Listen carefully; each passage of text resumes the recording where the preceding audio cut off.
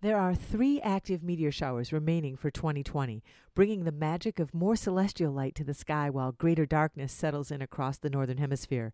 I'm Mary Stewart Adams, and this is the Storyteller's Night Sky. The 3 meteor showers are the Leonids, which peak overnight Tuesday to Wednesday this week, followed by the Geminids, which peak overnight December 13th, and finally the Ursids, which peak at winter solstice December 21st. So it's pretty interesting that both the Geminids and the Ursids peak on the same dates as 2 exceptional celestial events that will close out this year: the total solar eclipse over Argentina and Chile, and the once every 20 years great conjunction of Jupiter and Saturn on winter solstice.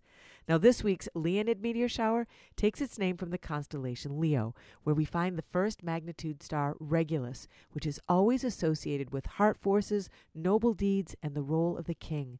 The Geminid takes its name from the constellation Gemini, the twins, which are often associated with a twofoldness and the striving toward balance between the inner and outer life of the human being, or the human being's mortal and immortal nature. Then there's the Ursid meteor shower, which takes its name from the constellations of the Bears, Ursa's major and minor. Here we have to do with the wisdom of servant leadership that's expressed in legends of King Arthur, whose round table is associated with the circle described by the motion of the bear constellations through the northern sky.